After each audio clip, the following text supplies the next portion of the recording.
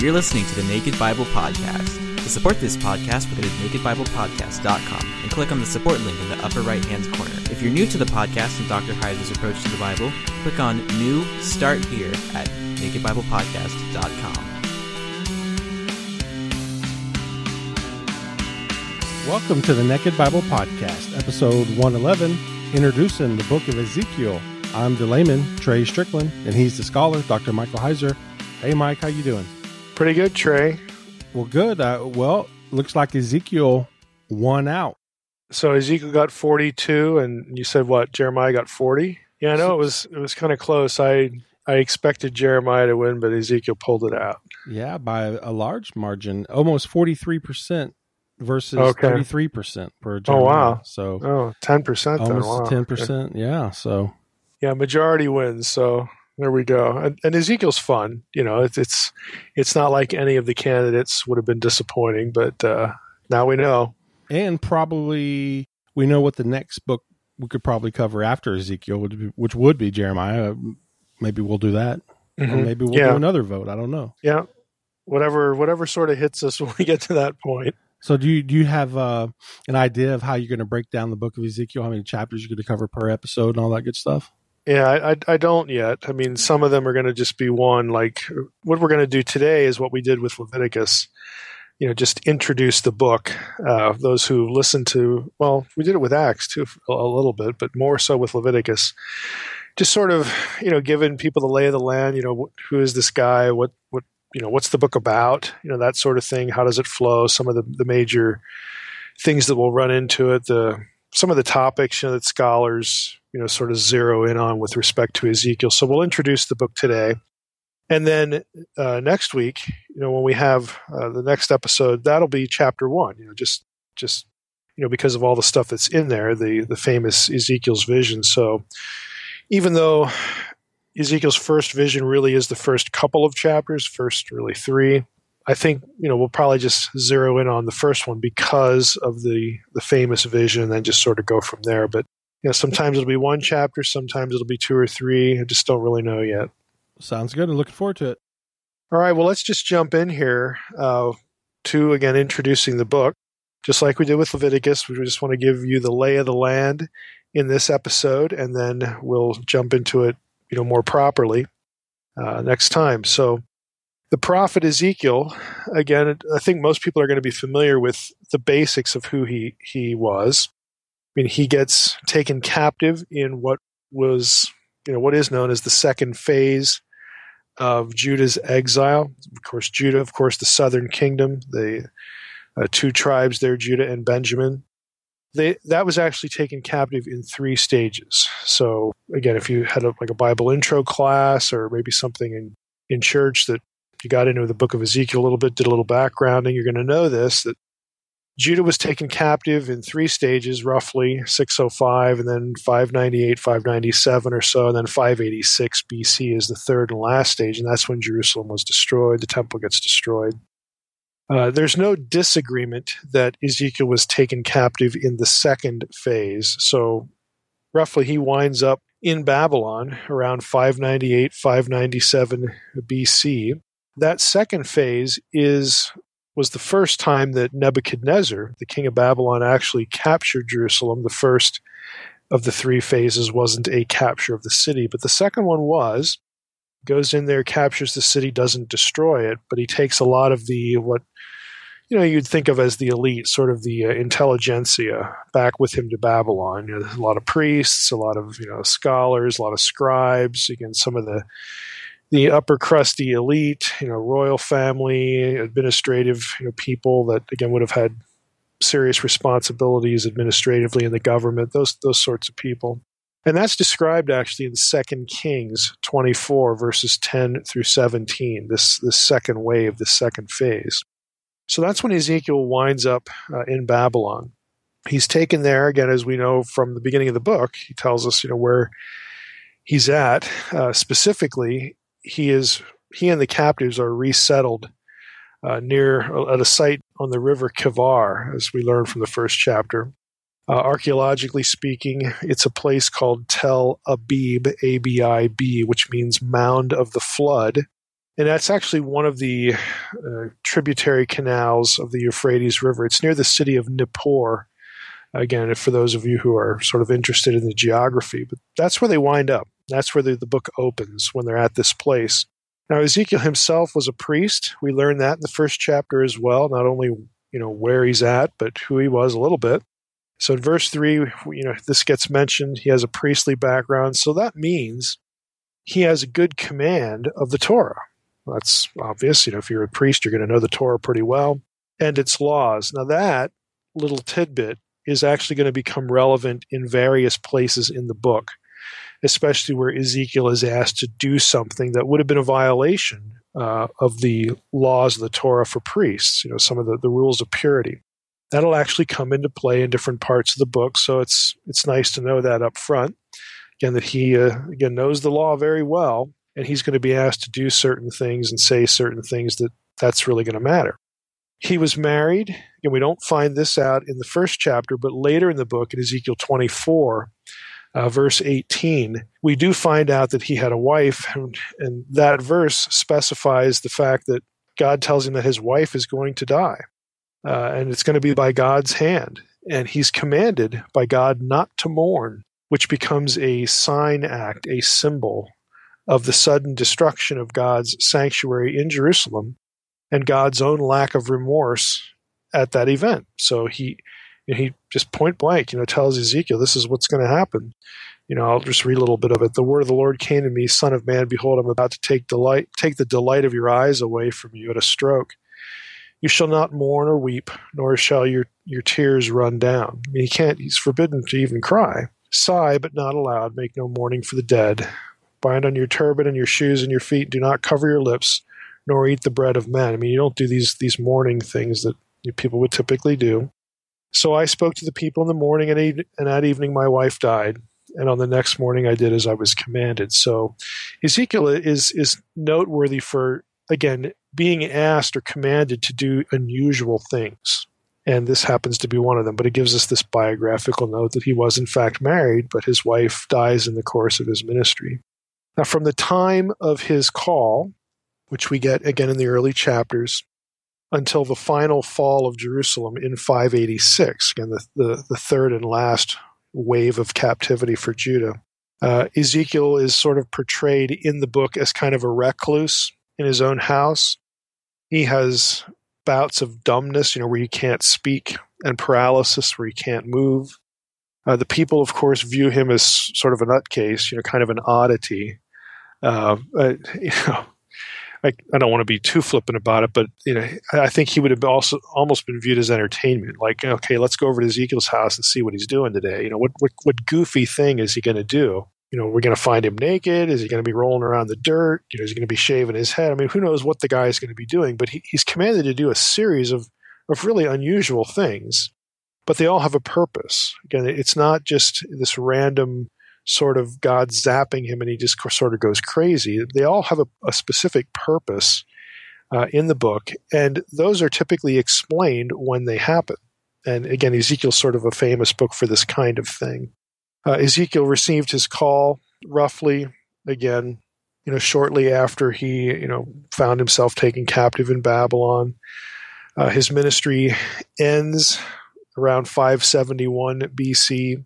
Now, Ezekiel actually dates the beginning of his call, in this statement about in the 5th year of, the particular king. Let me just go back and read it. There's actually a couple of numbers in the first few verses that scholars debate about, but in verse 2, he says, on the 5th day of the month, it was the 5th year of the exile of King Jehoiakim.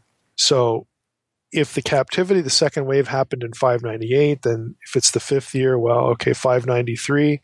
So he's in Babylon for a few years before God comes to him and calls him as a prophet. And if you look at the chronology of the book, his ministry is going to end, a little more than 20 years later, roughly 571 BC. So it's going to end after Jerusalem is actually destroyed, the temple is destroyed. That's going to happen during the course of his ministry while he's in Babylon. And again, some of the crazy things he's supposed to do are actually going to telegraph events that are happening back in Jerusalem. So he's sort of he's I don't want to say he's like the TV version of what's happening back there, but he'll do symbolic things to inform the people of what's going on. And again, that's very deliberate on God's part to have him do certain things. It's not just random. It's not, again, to draw attention, without a purpose. Now, the Anchor Bible Dictionary has this line in it about in its entry on Ezekiel. It says, "Legend says that he, Ezekiel, is buried in a tomb at Al-Kifl, near the modern town of Hilla in Iraq, not far from the site of ancient Babylon. It has been a Jewish shrine of some note." Now that, against a lot of these places, have been in the news recently for being, destroyed and pillaged, by ISIS and whatnot. But again, it's sort of a local legend. We don't know that it's the case, if this was actually the tomb of Ezekiel or not. But people, I thought, might be interested in that because of, again, recent events in our day happening in the same region. Let's talk a little bit about the book itself. So we know, again, the basics of who Ezekiel is. He's a priest, knows the law. He's asked to do a bunch of really odd things. Some people would just say crazy things by God, as sort of, again, these visualizations of what's happening or what God's thinking or God's attitude toward his people, toward what's going on historically. In terms of how the book presents Ezekiel's ministry and his life and all this stuff, this book, conveniently enough, is actually one of the most highly structured books among the biblical prophets, the classical prophets. Now, that term, classical prophets, refers to the writing prophets. Again, if you had a little Bible college training about the prophets, or if you were fortunate enough to actually venture into the Old Testament in church, you would know that there's a distinction between the non-writing prophets, people like Elijah and Elisha. They didn't write any books. There's no book named after them in the Old Testament or credited to them. And the writing prophets, Isaiah, Jeremiah, Ezekiel, Daniel, again, the minor prophets, so on and so forth. So among the classical prophets, and we'll include the minor prophets here even though they're so short, this book has a very carefully laid out structure to it. It's clearly divided into three major sections. And the sections actually reflect different parts or different stages of Ezekiel's own ministry. For instance, in first section would be roughly chapters 1 through 24. And all of those chapters are characterized by oracles, sermons, statements, utterances of judgment against Judah, and the southern kingdom, and against Jerusalem. So in chapters 1 to 24, that's the overarching theme of all of it. Judgment against Judah and Jerusalem. Again, for their sins, for their apostasy, for their spiritual crimes. Then you get chapters 25 through 32, and those are oracles against foreign nations, foreign powers, Egypt, Tyre, Sidon, Babylon, so on and so forth. Chapters 33 through 48 comprises the third and last section of the book. And here you get oracles of future restoration and salvation for Judah. And in some places, Israel is named as well. Now, we've already sort of covered some of this turf about how the concept of the exile, again, is fairly clear enough. The northern kingdom being taken into captivity or scattered to the wind in 722, the 10 tribes. And then you get the southern kingdom, Judah and Benjamin, taken later in the series of three captivities, or three invasions, if you want to call them that, three stages. So that's easy enough to understand, but we've already spent time when we're talking about eschatology on the concept that, well, for the Israelite and later for the Jew, the exile isn't really over until all of the 12 tribes are affected positively, until all of the 12 tribes are sort of gathered back into the family of God, into right relationship with God. So that becomes an issue here, because in Ezekiel, when Ezekiel's living and prophesying, the northern tribes, the 10 tribes, are already history. They're already toast. So what he's doing, again, is really ministering to the southern kingdom, the last two that remain. Nevertheless, in this last section, chapters 33 through 48, he actually does mention both Judah and Israel in terms of restoration and hope, salvation, being brought back from exile. And that'll become important in different passages, because it'll take us back into this discussion of, well, for a Jew, all these regathering passages that, again, lots of modern Christians like to say, oh, that's 1948. Well, is that really, again, what they were thinking? Does it have to be a national entity, a national state reestablished, or is it, again, the return of members of all the tribes back into right relationship with God? And so others would point to things like Acts chapter 2, the events at Pentecost and the founding of the church, which was circumcision neutral, because Ezekiel, again, and he's not the only prophet, will also link the return from exile, the exile being over, also with the Gentiles. Now, you don't get as much of that in Ezekiel as you do in a book like Isaiah, but there's a consistent theology being put forth here. So there are parts of Ezekiel where we'll venture back into eschatology, but you have these nice three sections. Ezekiel, oracles of judgment against Judah and Jerusalem, chapters 1 through 24. Chapters 25 through 32, he gives it to the foreign powers, rails on them. And then 33 through 48, it's about hope and restoration. Now, the division or structuring is clearly intentional. It casts Ezekiel as preaching judgment up until the final fall of Jerusalem in 586 BC. So chapter 32 and the transition to 33, the hope and restoration message, is actually going to chronologically coincide with the fall of Jerusalem. Okay, that sort of brings the whole captivity sequence to a disastrous end. And then from that point on, Ezekiel's message changes. And that's important, spiritually, theologically, because God is saying, look, I meant it when I said you were going to get what was coming to you, and sure enough, you did. But that's not the end of the story. Now, you've seen that I was serious here. Well, I'm just as serious about restoration. And so there's a lot going on in Ezekiel that is chronologically marked in these sorts of ways. You can see these transitions. Now, Anchor Bible Dictionary, let me just quote a little section from that again about the structuring here. ABD says, quote, "The oracles of judgment help Israel understand why God let the city of Jerusalem fall and the old kingdom end for good. The oracles directed to pagan nations serve as a prelude to the establishment of a new kingdom of Israel by announcing punishment on all who oppress God's people. And the oracles of consolation," again, that third section, "focus on the new order that God will establish for Israel. This last section has two major movements. One, a promise of a new exodus and conquest of the land in chapters 33 through 39, and two, a new division of the land and rebuilding of the holy city in chapters 40 through 48.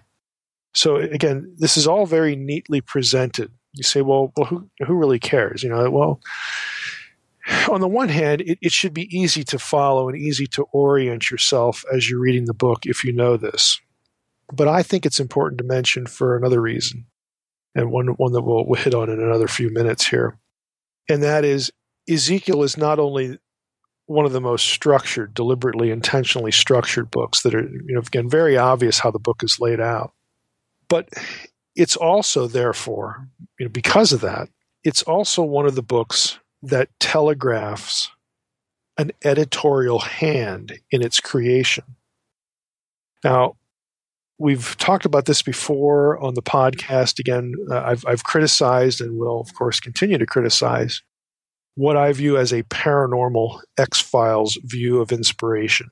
Again, that prophets and other writers, biblical writers, sort of they were zapped and their minds go blank, and then they just, the Spirit of God takes over their brain and just sort of through automatic writing, they produce something. And then they kind of wake up, they snap out of it, and ooh, there it is, And this is the way inspiration is presented, because we have to have a doctrine of verbal, plenary, full inspiration. And so because of that, this is the way it gets presented, that the Spirit of God has to dispense or download or whisper or dictate every word of the text, and that when it hits the leather, when it hits the paper, so to speak, that's just what it is. It comes directly from the mouth of the Spirit of God. And again, that's sort of an odd way of putting things, but you get the idea. This is the way inspiration is presented. Okay, Ezekiel is a very loud argument that, no, that isn't the way it worked.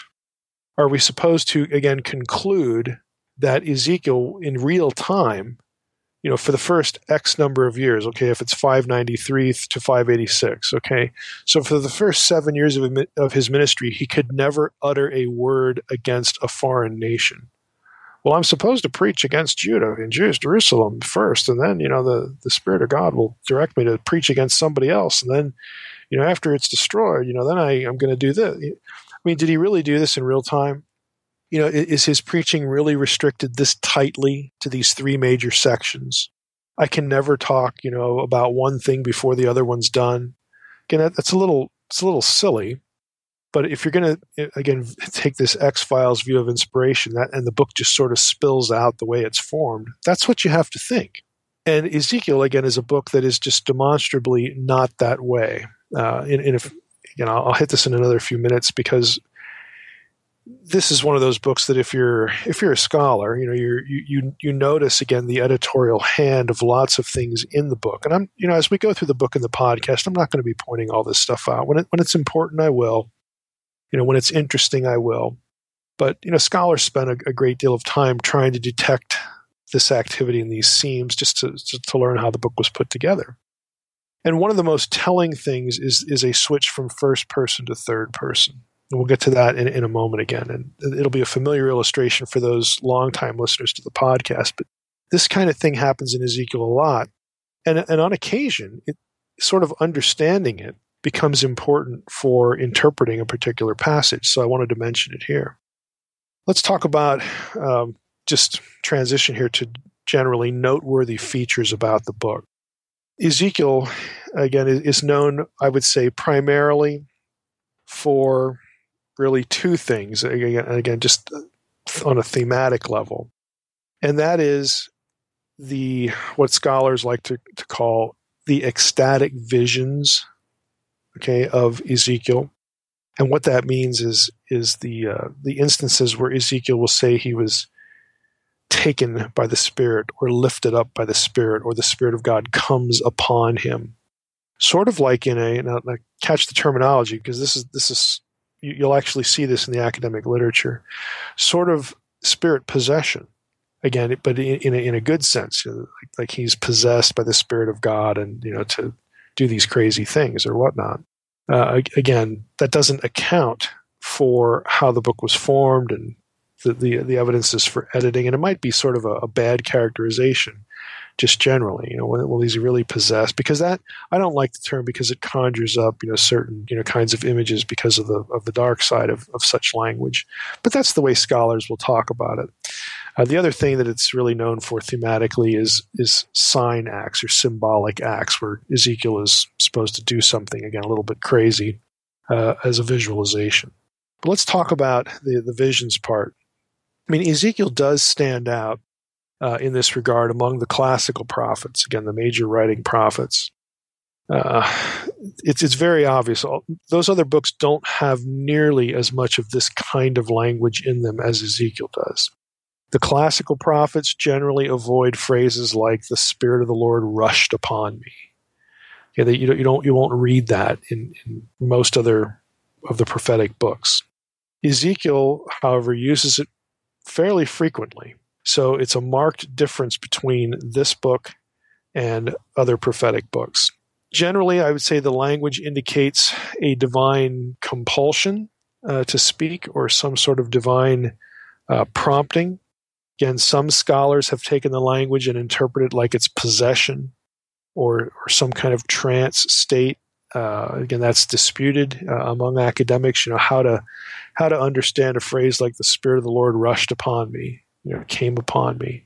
Does that have to denote that Ezekiel sort of lost his mind, or had some kind of, again, for lack of a better way to characterize it, some sort of epileptic seizure again. And you'll actually find, again, some scholars who discuss this, and they'll say, well, Ezekiel probably had some medical condition like epilepsy or something, and then he, just thought he saw this or that. Again, those who take a more skeptical attitude toward the existence of God, much less God's interactivity, with a person like a prophet, that's typically the direction they go. They'll characterize it in that way. Personally, I think that the parallels that you could marshal from other passages make a trance state for this kind of language really unlikely. So what I mean by that is, if you actually look up some of the language used of Ezekiel, it'll actually refer elsewhere, like in the case of Elijah. Let's use him as an example. Elijah, in 1 Kings 18, he says here, as soon as I have gone from you, the Spirit of the Lord will carry you, I know not where. And so when I come and tell Ahab and he cannot find you, he will kill me, blah, blah, blah, blah, blah. Again, this idea of being lifted up by the Spirit or seized by the Spirit or taken by the Spirit. If you go to Elijah's instance, you're talking about geography. He is transported. He is moved from one location to another. So it's not this trance state. Now, I'll grant you, and there will be people who will say, well, we can't take this language literally, like Elijah was actually physically transported. It's in his mind he was transported, so he is in some sort of trance state. Again, this is why there's a debate. But I think if you just take it for what it says, and again, in Elijah's case, and you have other cases of this in the Old and New Testament, like with Philip in the New Testament, the book of Acts, where they are actually moved physically from one location to another, by the Spirit of God. It's not a trance. They're actually there, and then they're not there. They're somewhere else. So I personally think that the parallels or the way this material gets talked about, I find it kind of unsatisfying if we're just going to say that this is all happening in the prophet's head, sort of that kind of discussion. But again, in the academic literature, a lot of the people who are writing that sort of stuff, they either don't assign reality, again, to a lot of the spirit activity that you'll see in a book like Ezekiel. And so this is the direction they go in their interpretation, that it's, again, this trance-like state. It's just all happening in the prophet's mind. He's having some sort of seizure. There's something wrong with the brain wiring or whatever. The more bizarre theories is that, he took hallucinogens or something. You'll read this kind of thing when you read about, academically speaking, you'll read about the classical prophets, because if you don't want to assign validity to, hey, there's actually a Holy Spirit who is a person, who's part of the Godhead, or even if you're a Unitarian, this is actually a divine entity, a divine being, who can actually transport someone physically. If you're not going to go there, well, then what are you left with? Well, you're left with some of this other talk about, again, it's all happening in the brain. There's no immaterial spiritual reality here. So that's just what you're going to run into. Now, before we leave this topic, we should also point out that this language shows up in the Torah, and also you get it in the book of Judges. This idea of being overcome by the Spirit. For instance, in Numbers 11, just read a couple of these examples. We read, I will come down and talk with you there, and I will take some of the Spirit that is on you and put it on them. And this is God telling Moses what he's going to do about getting people to help him. They shall bear the burden of the people with you, so that you may not bear it yourself alone. So are we really supposed to read that? God's telling Moses, hey, you know how you flip into trances a lot? Well, I'm going to do that to other people, and that'll help you. Well, again, to me, the language just doesn't work. That doesn't work well, with, again, trying to figure out what's going on here. The Spirit moves the bands of the prophets in 1 Samuel 10, when Saul is among them. They have an ability to see things or, say things. They get visions and things like this. And the visions actually happen, again, in real time. There's some counterpart to it that lends, credibility and reality to what's going on. So, in a visions case, you could say, okay, God showed them something and that's inside their head, but it doesn't always work. Again, you have these other contexts, these other passages where just to say somebody went into a trance, well, it might work one place, but doesn't really work in another.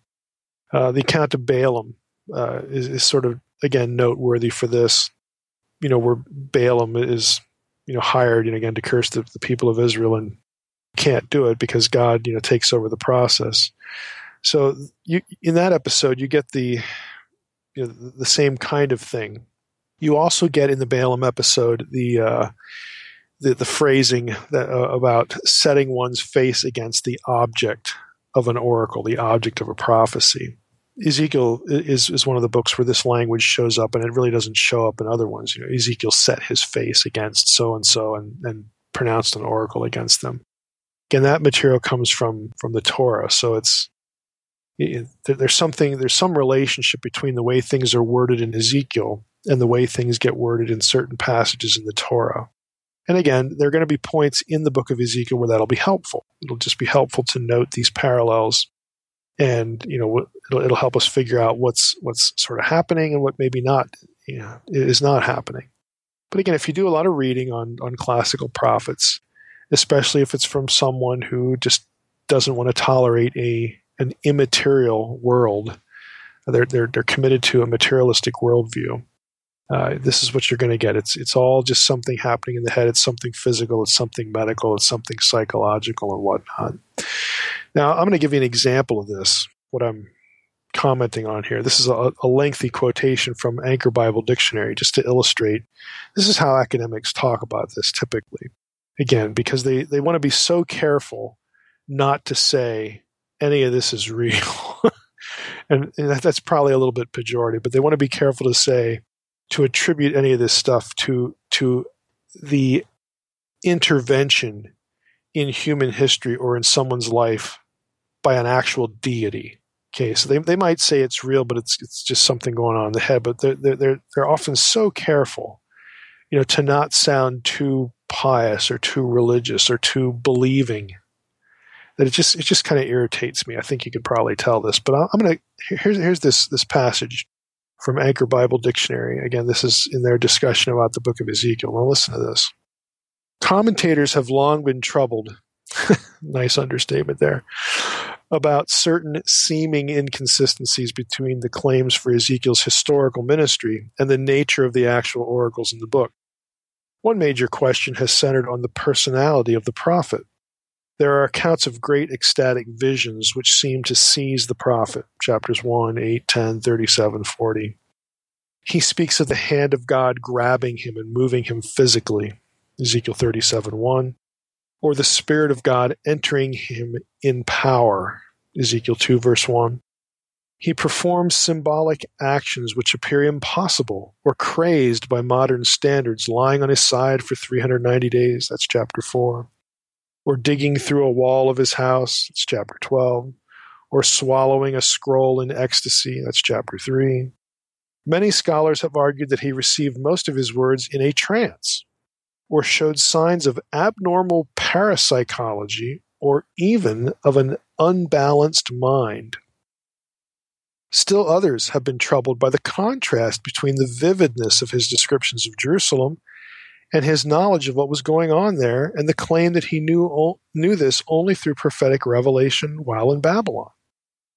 Because I'll just stop here for a moment. There are places in Ezekiel where Ezekiel describes precisely what's going on in Jerusalem. Well, how do you do that? And of course, nowadays, if again you're committed to a totally, or at least you gravitate toward a non-materialistic worldview. And what I mean by that is that's not a denial that there's consciousness. It's a denial that there's deity involved. Okay, that it's some sort of psychic power. That's okay, because that's still something that's attached to your brain. We can live with that. We just can't have a deity actually doing any of this stuff. Now you'd call it remote viewing. Okay, that sort of thing. And this is why I'm very wary of Christians using the Bible, using passages about Ezekiel and other prophets to prop up certain notions like remote viewing. Okay, well, that's not. I'm not denying that there can be a psychic ability like this. Okay, that isn't my point. My point is you don't want to take language that's attributed to the activity of God and making it only your brain. But a lot of Christians do that for some reason, that they have to have a Bible proof text for this topic they're interested in. Oh, remote viewing. Well, that's like what Ezekiel was doing. Well, do you really want to say that? Because if you say it often enough, you're going to divorce God from the equation. You're going to delete the Spirit. And when you delete God and the Spirit, you start deleting the immaterial reality. Again, you start eliminating a dualistic worldview where there's a spiritual realm, a genuine spiritual realm, and the physical realm. So back to the quotation here. ABD continues, over the last 100 years, several notable scholars have argued that Ezekiel's ministry must have taken place only in Jerusalem, at least for the period from 593 to 586. Again, that's the way they explain his descriptions of what's going on there. And the so-called Babylonian locale was an editorial fiction. Again, this is back to the quote, to make the book acceptable later to the exiles. However, in light of the book's unwavering insistence on Ezekiel's location in Babylon, and the strong probability of exchange of messengers between the exiles and the homeland, this seems mostly a forced exercise and has won very little critical support. So now you're reading this as someone who believes in a spiritual world, and you're thinking, oh, the guy who wrote this, the guy who wrote the Anchor Bible Dictionary, he must be a believer. He's a good guy now because he's saying, look, it's just not legitimate to say that Ezekiel was there in Jerusalem because that's the only way he could have gotten this information. So the writer's denying that. And so you might think, well, he's on the side of the supernaturalist. Well, not so fast. Going back to the quote, if Ezekiel was already an adult when he was sent into exile in 598, he probably knew the Jerusalem scene well. And his oracular words may well have been fueled by specific incidents reported to the exiles in Tel Abib by an occasional messenger from Jerusalem. So that's how Ezekiel got his information. Now, to sort of cover his butt, the guy ends with this sentence. This by no means rules out the further possibility that he had some parapsychic powers to envision events at a distance. In other words, don't credit it to God. Maybe he was a remote viewer. Okay, maybe he had parapsychic ability.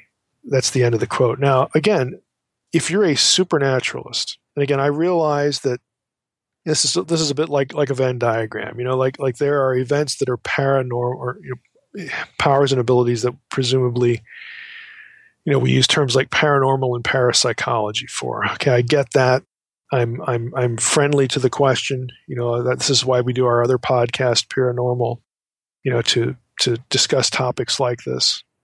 So I don't feel any inner compulsion to say that, there aren't such abilities like that, because if we say that there are, then we have to dump our Bible. Okay, it's not an all or nothing proposition. So, let's just dispense with the either or fallacy right here. What I'm saying, though, is that there is a propensity, again, to assign everything in the Bible, miracles, they have to have a naturalistic explanation. What happens to Ezekiel? Well, that has to be remote viewing. That has to be some parapsychic ability. As though God can't do anything. Okay, we tie God's hands when we try to make these one-to-one equations. And you get that a lot in academic discussion of the prophets, even by people who, like this guy, again, he's trying to word it in such a way where he's not making it all normal. Well, some of it might be paranormal, but it's still not a deity. It's not God doing something. It's a parapsychic ability. And that irritates me, again, because that's just academese for, I don't want my colleagues to think that I actually believe any of this stuff about the God of Israel.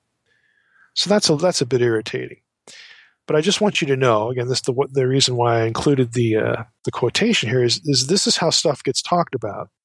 And we need to think about how we're talking about what happens to prophets, how we're talking about what they do, so that on the one hand, okay, well, maybe there is, maybe the stopping up of the Jordan River, and in the days of Joshua, maybe that was due to an earthquake, maybe the river was stopped at just the right time, and then the Israelites crossed over. There are people who argue for this. Oh, okay, I get it. It's still miraculous because God has to have it happen at the right time, But again, it's this propensity to try to find something normal about a miracle or about a divine act to make it palatable, to make it reasonable. Well, I would suggest to you that it is reasonable that God exists. And if God exists, it's perfectly reasonable that he can actually do something. Okay, it would be unreasonable to think that he can't do anything or that he's not interested in doing anything. That would be unreasonable for an intelligent being, especially one who had great power. hey, we're intelligent beings and we like to do stuff. So it's not reasonable, again, to gravitate away from real-time divine activity. Again, you all know who it is that I am. I mean, who's the guy behind the microphone here? Well, that I'm a supernaturalist. I'm perfectly willing, to see God doing things again. But in the academic discourse, this is how stuff gets talked about, even among believers, even among people, scholars who would, of course, accept the Trinity and they're Christians and blah blah blah. Here we go with the selective supernaturalism again that I wrote about in Unseen Realm. Okay, just so that you know. Let's talk a little bit about symbolic acts. So that was, again, these ecstatic states, if you want to look at it that way. And again, the other thing thematically the book is known for is symbolic acts. And this refers to when Yahweh, when the God of Israel, commands the prophet to do something strange and provocative. Okay, this visualization idea. Now, other prophets do things that are a little bit odd, but Ezekiel is famous or infamous for this. It happens with more frequency in this book. And the point of them is dramatic effect. The prophet performs the message. He doesn't just preach it verbally. He performs a message. He gives it a visualization. And typically, either before he does it or after he does the symbolic action, the interpretation, again, the reason he's doing it, what it means, is actually offered and explained in the text. Examples would be, again, just generally, we're going to hit all these naturally as we go through the book and the podcast. Examples would be where Ezekiel draws Jerusalem, draws the city on a brick, chapter 4. Another point, he lays on his side for both 390 and 40-day increments. That's chapter 4. He shaves his head with a sword, chapter 5. He makes a directional sign to Jerusalem for the invading Babylonians in chapter 21. It's like, hey, you guys that are invading Jerusalem, this is, here's the correct direction. We don't want you to miss the city. I mean, he actually does stuff like this. Again, but there's a point to it. God is sending this army, and that's why they're going to show up, and that's why they're going to do what they're doing. It's a judgment. So Ezekiel, again, is just known for this kind of thing, and it's what makes the book interesting and I think to some degree popular among the prophets, because it's just strange stuff. Now let's talk about a few other things. Again, broadly speaking here, we're talking about noteworthy features. We talked about ecstatic visions and, of course, the symbolic acts. And those are the two things that are mostly associated with the book broadly, by a broad audience. When you get into the academic circles, Ezekiel is also known for textual problems. And I'm not going to, again, this isn't something that translates well to a podcast, and you'd have to all be readers of Greek and Hebrew. And I'm not going to burden any podcast episode with textual criticism. I mean, where it matters, I'll say something about it and how it helps or how it produces a resolution or a problem or whatnot.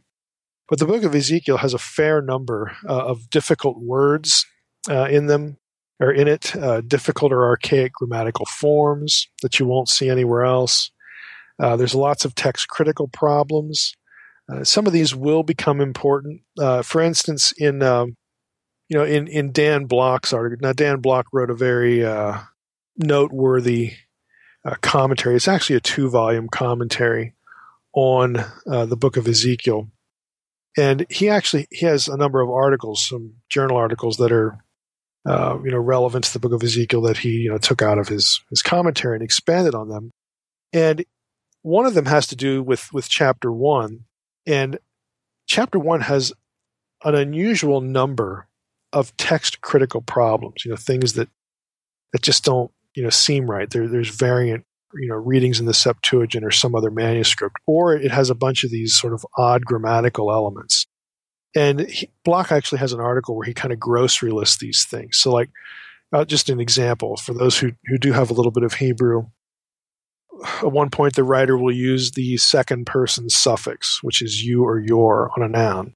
And then he'll use the same noun a verse later and switch the person and number.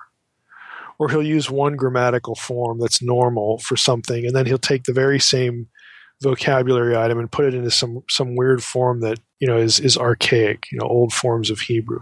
Hebrew's like English. It's like any other language. It goes through stages of development, both in terms of vocabulary and in terms of grammar. So why does this happen in this book? Because it happens a lot. And Bloch in chapter 1 actually says that he thinks it's actually deliberate in that chapter, because to him it conveys the idea that this thing I'm seeing is so crazy and so awesome. I'm going to do crazy stuff as I write about it, just to draw attention to the fact that I'm witnessing shock and awe. Again, I don't know if I buy that explanation, but again, just to give you an idea that sometimes these kinds of things happen in the book, and when it becomes an issue, I'll bring it up. But this isn't a discussion for text critical scholars, but it's one of the things that Ezekiel's known for, and I'm bringing it up because there will be occasions as we go through the book where I say, hey, look, the way to resolve this thing, it's a text critical issue. You go one way or the other based upon whether you're reading the traditional Masoretic text or the Septuagint. Now, for those who've read Unseen Realm, you already know where this is going to happen in the course of our podcast, especially if you ventured out of Unseen Realm and you went to the companion website of the book, moreunseenrealm.com.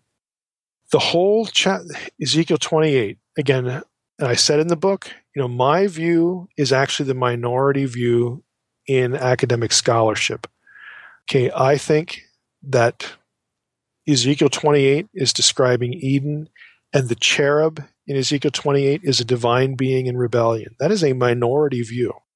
And the reason is text critical, because I'm sticking with the Masoretic text there. And I think, again, there's lots of things in chapter 28 that point to a Canaanite rebellion motif, and we'll get to those when we get to the chapter. But other commentators go with the Septuagint. If you read Ezekiel 28 with the Septuagint, then the cherub in the garden, okay,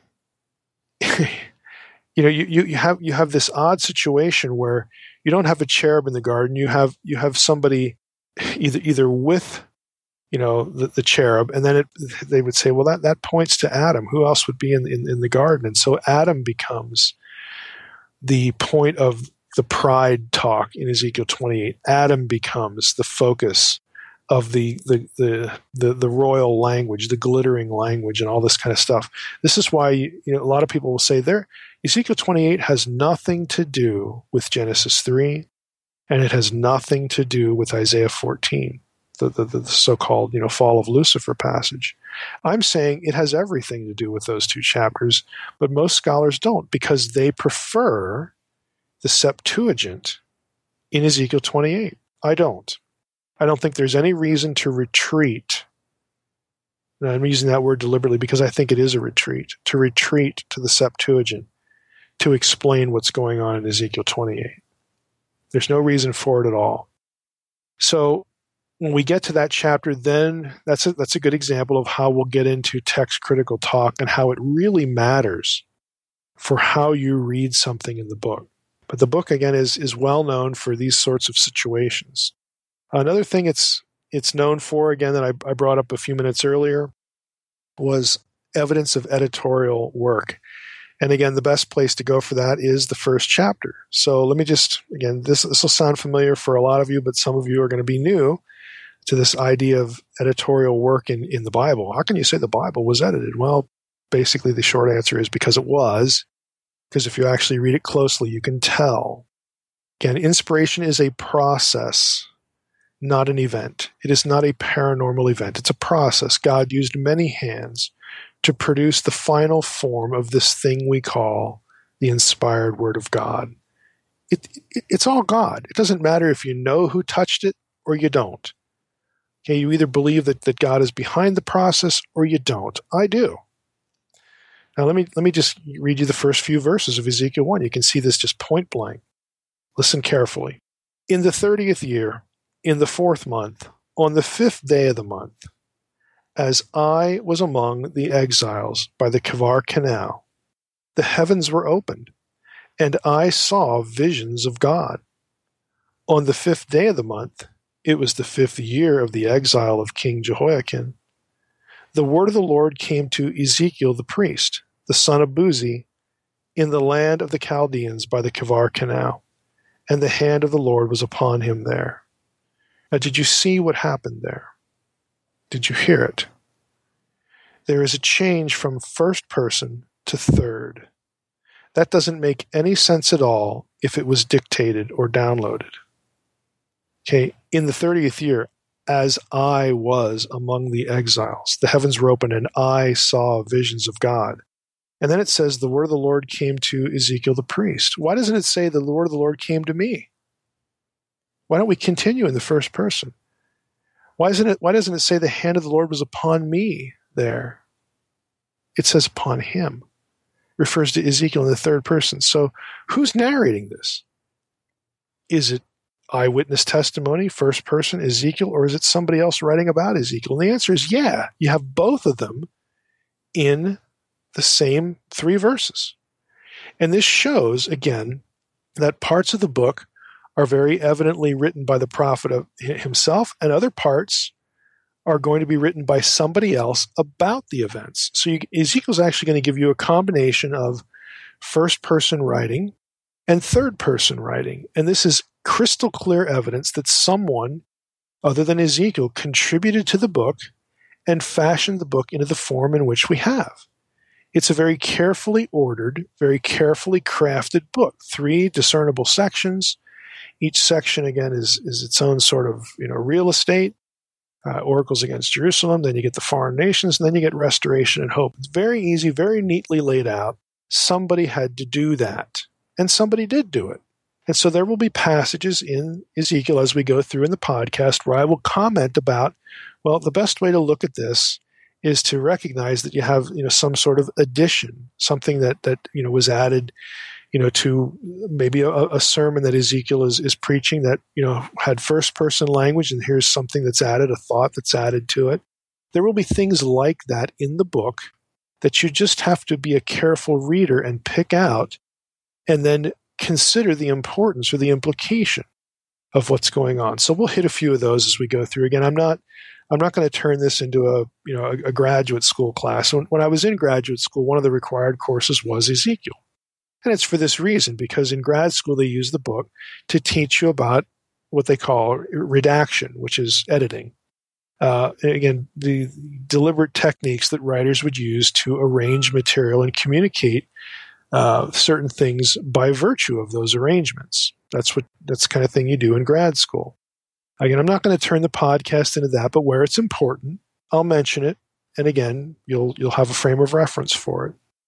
Now, lastly, before we end this overview, the other thing that's going to become apparent in Ezekiel is dates, is chronology.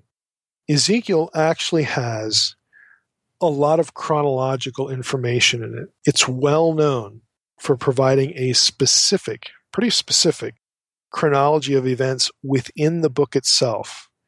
There are actually 15 different dates given in the book, so that you just again follow the events of the book sequentially, which allows scholars to date the material with a high degree of certainty. Let me read another little section from Anchor Bible here about the dating issues. It says, there's a calculated series of dates which head selected oracles throughout the book. These dates fall into 2 major types. One is a series of 7 dates that head oracles against foreign nations in chapters 25 through 32. They are tied to specific political actions on the part of enemy nations which Ezekiel denounced at the time. 6 of these head oracles are against Egypt. They are almost certainly reliable. In other words, again, just a high degree of precision when it comes to helping date the book itself and what's being referred to in the book. The second series of dates heads major moments in the prophet's preaching career and serves to show that the message he delivered was step by step in line with God's plan as it moved inexorably through judgment, disaster, and then restoration. These also form a series of 7. So 7 and 7, that's 14. Remember I said there were 15 dates, so there's 2 groups of 7 here.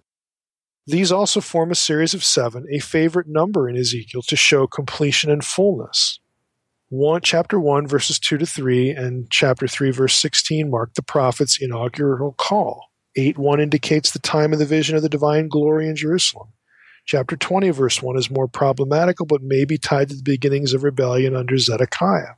Chapter 24, verse 1 marks the beginning of the siege of Jerusalem by the Babylonians. Chapter 33:21 notes the arrival of the news of the fall of Jerusalem and the start of Ezekiel's ministry of promise. Chapter 40, verse 1 signals the final vision of the New Jerusalem and its temple. Each date is later than the preceding one in the series, so that their placement gives a strong chronological ordering to the whole book. Now, the 15th date, the one outlier here, occurs in the first line of the book. And that's something we'll hit, in the next episode when we jump into chapter 1, because, again, there's, a bit of a controversy about, the date and how to understand it. But for our purposes here in this introductory overview, we're going to hit these passages that talk about the dates. We're going to see Ezekiel doing things for 390 days and 40 days and this number of days and all that sort of stuff. And there are going to be places where that's important, knowing that Ezekiel gives lots of dates and he telegraphs, he attaches those dates to certain things he's doing and certain things happening in real time. Knowing that helps you, again, decipher what in the world the guy is talking about and what's going on. So it's a very nice book, again, for giving you that kind of orientation. So to end here for this episode and the overview, what's the takeaway? Well, the first one you already knew. Ezekiel has a lot of strange stuff in it. Again, sign acts, being seized by the Spirit. Is that a trance or not? Is it something else? How do we understand that? Why is he running around with no clothes on? All this kind of stuff. It has a lot of strange stuff in the book, which again makes it a little bit popular if people ever get to it, either in personal reading or church. And that stuff isn't random. It's not there for entertainment. It's not there to get a laugh. It's not a laugh track. It's actually important. And we'll talk about what it signifies when we get to those places. Secondly, at times, correct interpretation of Ezekiel hinges on recognizing some more academic things like textual problems, archaic grammatical forms, editorial clues. Again, when it's important, I will make that part of a podcast episode, when it really contributes something to interpretation, as opposed to just being a point of curiosity. So again, we're going to hit some of that stuff. I can almost guarantee you're not going to hear that kind of thing in church or anywhere else, if you even ever get to hear the Old Testament in church. But sometimes it's really important, and when it is, we'll hit those, and I'll try to unravel it for you. And third and lastly, I alluded to this a little bit with Ezekiel 28. There are certain contexts in Ezekiel that we need to pay attention to. They're in Babylon. That's the biggest one. So there are going to be things in the book that will make sense in a Babylonian or Mesopotamian context. And the writers there, the people he's writing to are there. And Ezekiel, or whoever the editor was at any given point, okay, either the prophet or somebody else, the fact that they are in Mesopotamia could be important, because they could be taking a stab at a Mesopotamian belief or a Mesopotamian god, a Mesopotamian point of their religion, something like that will lend clarity to what's going on in the text. But that's not the only context. It's not just Mesopotamia. It's not just Babylon. But you have a strong Canaanite context in certain chapters. You have a strong Phoenician context in certain chapters. So when we hit these places, we are going to go into Mesopotamian, Babylonian, Canaanite, Phoenician religion. And again, some of this external material that will help us decipher what in the world Ezekiel was trying to say to his audience in their own time and space. Again, we're going to pay attention to looking at Ezekiel in his own context, in the original context, because frankly, that's what we do here at the Naked Bible Podcast. This is where we live. This is sort of the bread and butter here. And it's something that I believe the audience can digest and appreciate. And again, I'm not going to turn it into a classroom necessarily, but when we hit those things, we will not be afraid to get into them when they have explanatory power and when they really contribute something to the discussion. Mike, we ought to look into actually having a test for our podcast. So you actually have to take a test. Because I know you need more papers to grade. Yes. Oh, yeah. I love grading. Yes. Oh, please. I know how much you love grading. put more of that on my plate. Yes. Oh, yeah. No, I'm looking forward to this one. This is exciting. I predicted that this one would win, although Jeremiah was strong there at the polls at the beginning. Ezekiel you seized by the Spirit? Is that? Yeah, that's exactly right. So, did you remote view that? I did. Absolutely. One of my visions. Oh, wow. So we can talk about that on Paranormal then. There you go. There you go. Well, I'm excited. Ezekiel is a favorite of people because it is so weird. And so looking forward to it. So it's going to be entertaining. I know it's not for entertainment, but it is entertaining. Yeah, it's not like reading a genealogy or something. And you can't escape eschatology. Sorry, Mike. It's just it's everywhere. So you need to embrace it and just accept it because I'll be the equal opportunity offender again. So we're used to that. All right. Well, looking forward to chapter 1 next week, Mike. And then also I wanted to thank everybody who gave us a review and a rating. And for those who subscribe to our podcast in the Google Play app over the last few weeks, we've gotten over 100 so reviews and ratings now on iTunes specifically, and a bunch of new subscribers on the Google Play app, and we appreciate that. And please, again, anybody else who hasn't taken the time to do that, please do that. That helps us get up there in the ratings and helps other people to discover us. And Mike, the first newsletter came out. Yeah, I want to encourage people, if you have not signed up for the newsletter, please do so. It's not just marketing shtick here. There are things in the newsletter that I will not be posting on the blog. Now, I released the first newsletter, again, just to sort of make that point and illustrate, what's going on in the thing. So if you want to see what one looks like, you go up to the website, drmsh.com, and you can just search for the word newsletter, and you're going to find the first one. Take a look at it. But I would encourage everybody to subscribe to the newsletter. There will be things I do in there, things I show you, tools for research, whatnot, news items, just things I find interesting that won't get posted on the blog. So, hey, take advantage of it. You get more information. We are going to, again, use the email addresses and the information that is captured, through the newsletter subscription. To help do something special on the forum, to help connect all of you together with people who are, living nearby, who are interested in the same stuff, introduce you to each other. It's all going to serve a purpose and try to build some community. So please, again, if you're interested in the content, subscribe to the newsletter. I think it would not only be interesting for you, but it'll actually help, again, build some community here. And for those who sent me an email wanting to know how to change their email address, their name, or any information, at the very bottom of the newsletter, there's a little link that you can actually change to update your information, or if you click to view this email into the web, if you scroll all the way down to the very bottom, in the very fine print will be a little link there that you can change your profile, email address, name, contact information, address, all that good stuff. So that's where that stuff lives. If you're interested, gotten some emails, Mike. So good. Hopefully I could answer that question in one fell swoop. And again, I just really want to urge, we've got thousands of listeners, Mike, and over 100 plus ratings and reviews is a good start, but we can certainly do better than that. So I want to encourage everybody to just take just a few seconds, if you wouldn't mind, to do that. If you could, can you just say something about how that helps raise the, I don't know what the right word is, profile awareness of the podcast? You've explained that to me, why this just helps get traffic and build the audience. So if you could say a little bit about that. Sure. Right now there's two major players. iTunes is the big granddaddy of podcast apps. There's certainly tons of others. I use other apps to digest podcasts myself, but iTunes is the big one. So if you rate and review us and subscribe to us on iTunes, it helps push us in the rankings where most people don't scroll past, the first few rows of looking to discover new podcasts. So as high up as you could get your podcast listed on iTunes, the chances are more people who will see it. And the same thing on the Google Play app. We're in the top 50. I think we're actually number 50 now, so we're hanging on by a thread. But that's a big place. A lot of people do use those types of apps, and to be in the top 50 in Google Play is a pretty big deal. Where people, there aren't any other podcasts. There's only 50 Christian and religious podcasts listed in that section on that app. So the thousands others that exist aren't listed up there. So the fact that we are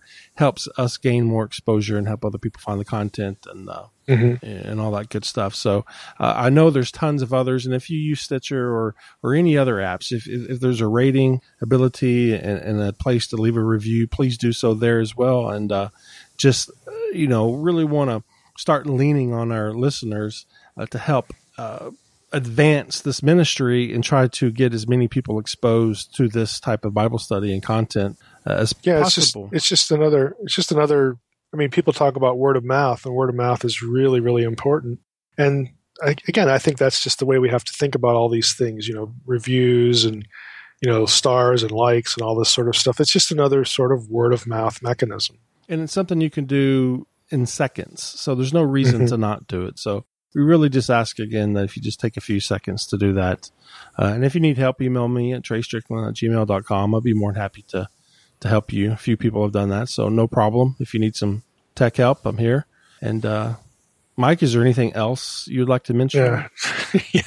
Yeah, don't come to me for tech help. Yeah, please. Well, don't email me for Bible help either, because I get lots of those. And I mean, it's Mike's department. I'm not here to. I can't read Hebrew and Greek. Sorry, guys. All right, Mike, is there anything else you'd like to discuss? No, I think that's it. All right, well, just want to thank everybody for listening to the Naked Bible Podcast. God bless. Thanks for listening to the Naked Bible Podcast. To support this podcast, visit www.nakedbibleblog.com. To learn more about Dr. Heiser's other websites and blogs, go to www.drmsh.com.